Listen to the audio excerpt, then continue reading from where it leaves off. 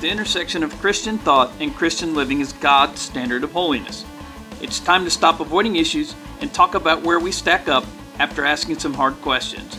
We are encountering Christ through conversation. This is the Amos 77 Project.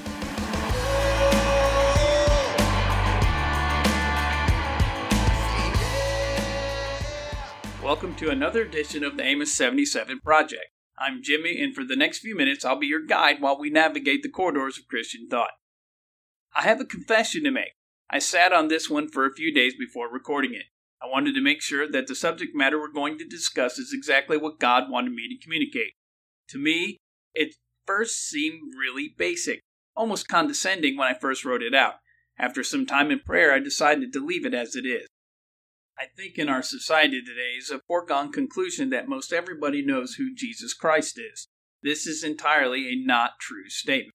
Romans chapter 10 verse 14 says this, "How can people call on him if they've not believed in him? How can they believe in him if they've not heard his message? How can they hear if no one tells the good news?" To call yourself a Christian means you've confessed Christ as your Lord and Savior, not just wished it in your mind or made it a passing thought. You must communicate it out loud. This is what confess means. No one can hear your declaration if you say it silently in your mind. Then comes an evidence of a changed life. Being a Christian is like being pregnant. Either you are or you're not. There are no technical associations. If you're not sure, you have an eternity to be wrong. As we begin, let's do an activity together. I promise there's a point to all of this, and it won't just be an exercise in futility. Just work with me. Find a comfortable place to sit. And for the next little while, I want you to close your eyes. If you're driving, you might want to pay attention to the road and do this part later, but follow along the best you can. Got your eyes closed? Okay. Now, clear your mind for the next few minutes and focus on what I'm about to say. This exercise is going to illustrate a point. I want you to remember the last time you were lied to, not some small annoying lie that did not amount to anything. All lies are bad. I'm talking about the kind of lie that someone told you that when the truth was finally revealed, you felt betrayed by it and humiliated. Okay, you got it? Maybe it was because of infidelity. Maybe it was over money. Maybe it was because someone used you to better themselves. You may not even know the reason. I want you to remember the way you felt when you discovered the lie. Was it sadness? Betrayal? Anger? How about disbelief? Remember how you felt when you found out that other people knew the truth the whole time and they said nothing to you? Not even one word? Open your eyes. Do you remember the altered state of reality you felt like you lived in? Nothing seemed real, and it was your life that seemed like the lie. Did that event shape your view of the world and the people in it? Maybe even you've put it out of your mind, and maybe you've even forgiven the people that were involved, but you think about it sometimes. Did that moment impact the decisions that you make now? It may even still be a painful part of you, but it didn't make you skeptical, or did it make you wiser about what you see and hear? Did it make you more vigilant about where your information comes from? Okay, enough with the 50 questions. Let's shift gears a little bit. Imagine you're on your way to heaven. You've just passed from this life into the next one. As you're coming into heaven, your senses are overwhelmed at all the sights and the sounds. I mean, the sights and the sounds are truly indescribable. The beauty of heaven leaves you awestruck. It is more than you've ever heard, and then some. The singing of the angels, the sounds of praise, the whole scene has you in sensory overload. In your mind, you tell yourself, "I'm here. I finally made it." You immediately start thinking about all the people you're going to be reunited with. Your mom, your dad, maybe a favorite grandma or grandpa, an aunt, an uncle, or a best friend. That's somebody special that you've not laid eyes on in a long, long time. Not to mention, you feel better than you've ever felt in your whole life. Suddenly, he comes into view, and you know the he that I'm talking about. It's Jesus, the Lord of Lords and the King of Kings, standing there in all of his majesty. You can see the scars on his forehead from the crown of thorns. You notice the wounds from the nails in his hands. Angels are singing. People are kneeling. Other people are throwing crowns at his feet. The sounds of praise and worship coming at you from all directions produces a thundering wave that passes through your body. You're escorted closer and closer until you're standing face to face with the God of the universe. He appears powerful but elegant and stunning all at the same time. You are so filled with joy. At that moment, you behold the God of the universe that you have heard about. You've heard stories about him. You may have heard songs sang about him. But right now, he's right in front of you. This very moment, your eyes are transfixed on his face, and you don't even recognize the attention that's focused on you right now. Something is wrong, though, as happy as you feel at that moment. His face is sad. Almost, but not quite.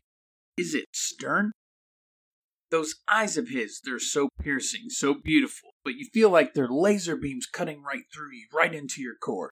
The body you felt so much strength in moments ago is overwhelmed with weakness, and now you feel as if you can barely stand. What's happening? What's going on? You feel overwhelmed with emotions of a sadness and shame and guilt. It moves over you wave upon wave. The loving eyes that once enthralled you now embarrass you. You want to turn and look away, but you can't because your eyes are riveted upon his face, his eyes, his mouth.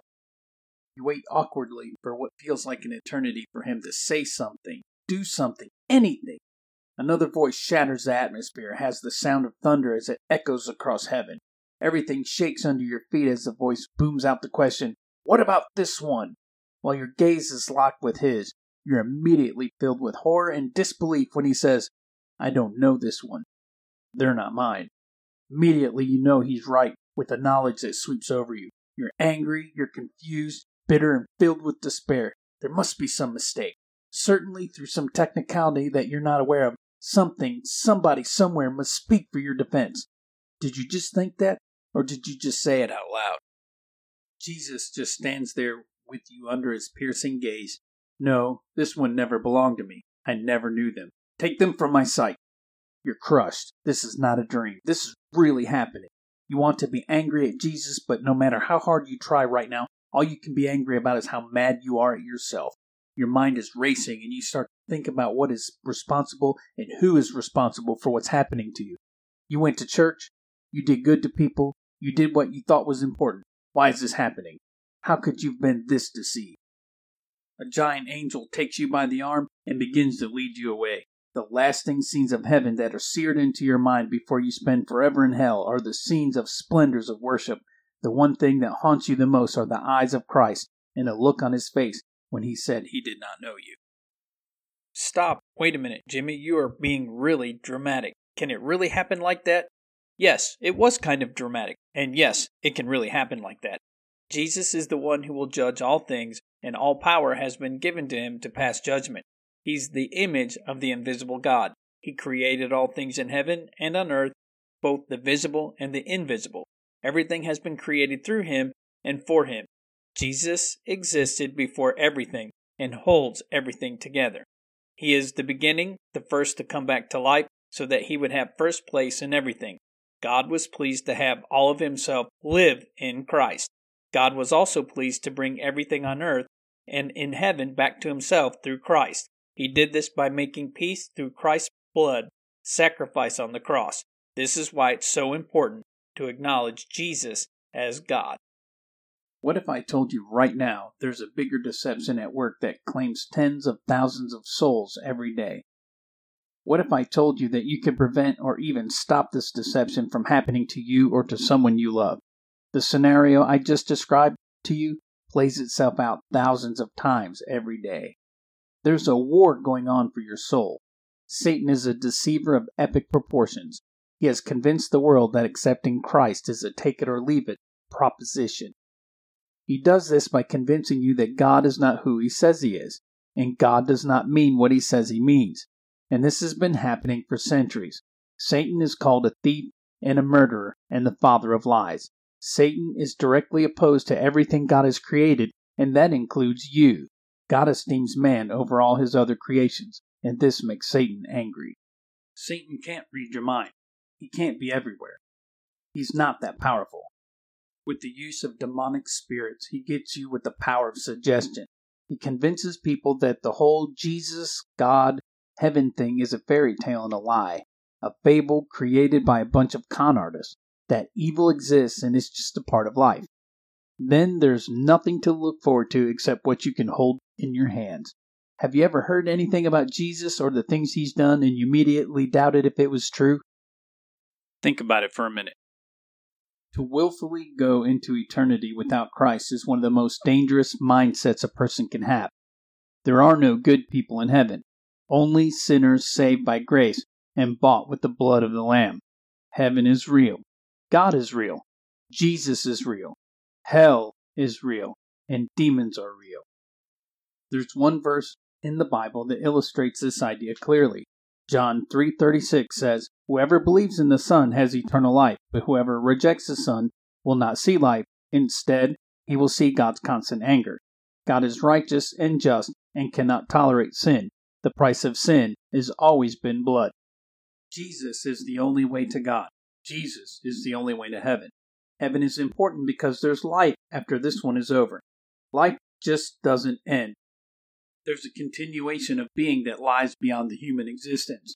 Christ is necessary to live in that continuation of peace. Not to know Him means you are eternally separated in another existence, a forgotten place, a place of torment and pain, and a place called hell. Jesus came to earth because sin overwhelmed it.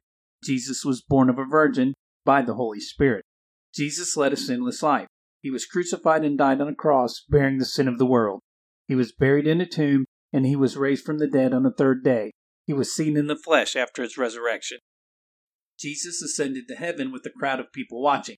Jesus is now seated at the right hand of the Father, making intercession for us. One day He's coming again for His people, and He will judge and rule and reign on earth forever. Okay, Jimmy, you just rattled off a whole bunch of facts. Why are you telling me all of this? This is the gospel. This is what you have to know in order to get into heaven. And you have to believe all of it. You can't believe part of it. You have to believe all of it. God desires a relationship with you. Because sin came into the world, man is eternally separated from God. Jesus came to close the gap by dying for you on the cross and shedding His blood. He did it because this thing called sin separates you from God. There is a supernatural peace that you can possess. There is a hope greater than anything you've ever dreamed of. You can walk in victory over life. No matter your background, no matter your situation, no matter what you've done, you don't even have to be a part of a special family. Jesus Christ is necessary to experience it. All that is necessary for us to receive Christ and all of His promises is to verbally confess that you believe in Him. This is called salvation. From there, you work to live a holy life and work to live a changed life by following the things He taught.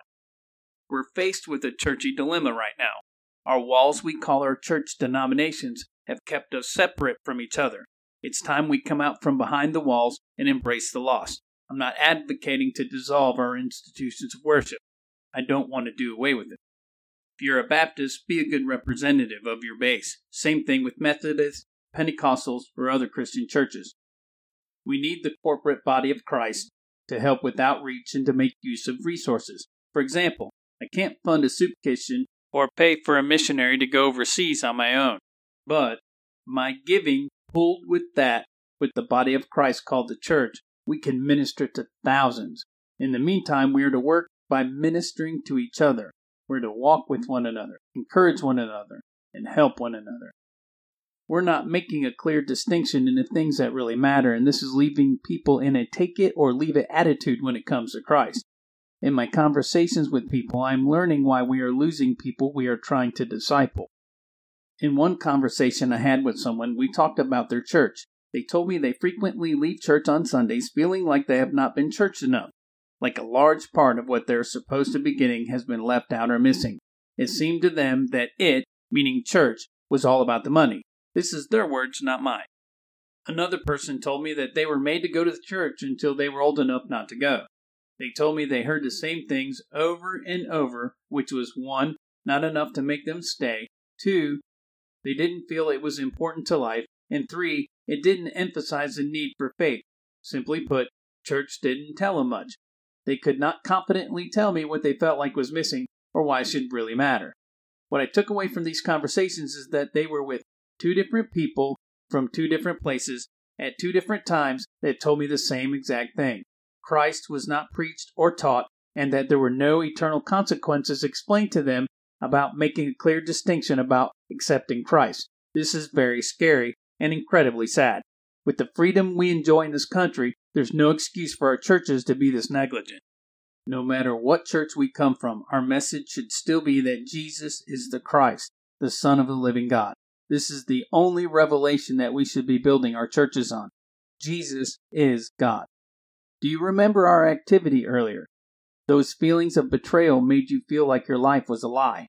You did not know who to turn to or who to trust. This is exactly what it will feel like when you go into eternity without Jesus.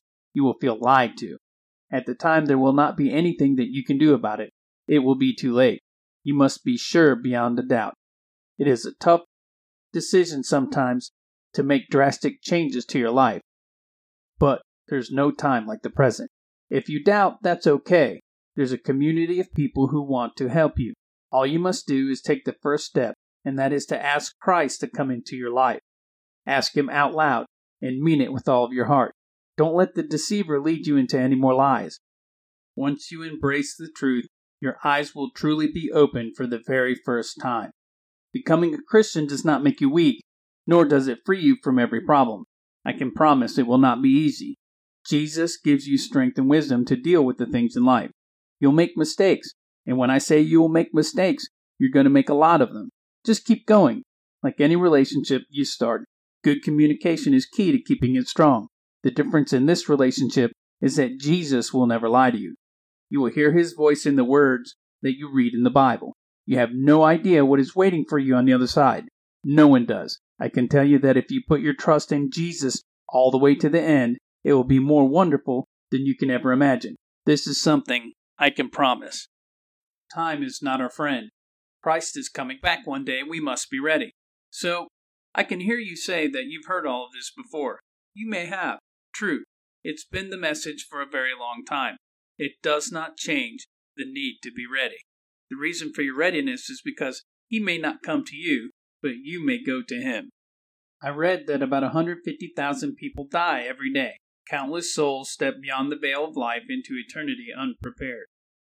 At a moment's notice, everything you know can change in the blink of an eye. I want you to be holy, and I want you to be ready. If you've never taken the opportunity to invite Christ to be part of your life, now is the perfect time. You have everything you need to know to make a logical, spiritual decision about where you want to spend eternity. If you don't know where you will go if you died right after listening to this podcast, it's time to make sure that you know. Luke chapter 15, verse 7, Jesus says that He guarantees that there will be more happiness in heaven over one person who turns to God and changes the way he thinks and acts than over 99 people who already turned to God and have His approval. Basically what that's saying, friend, is that when a person repents and turns to Jesus Christ, there's a party in heaven.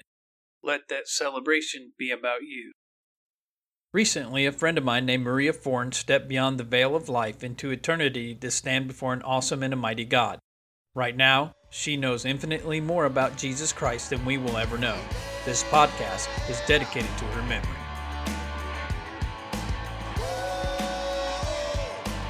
Thanks for listening to the Amos 77 Project. We pray that you were informed and empowered by what was said. Please like and share. Leave a comment or contact us at amos77.project@gmail.com.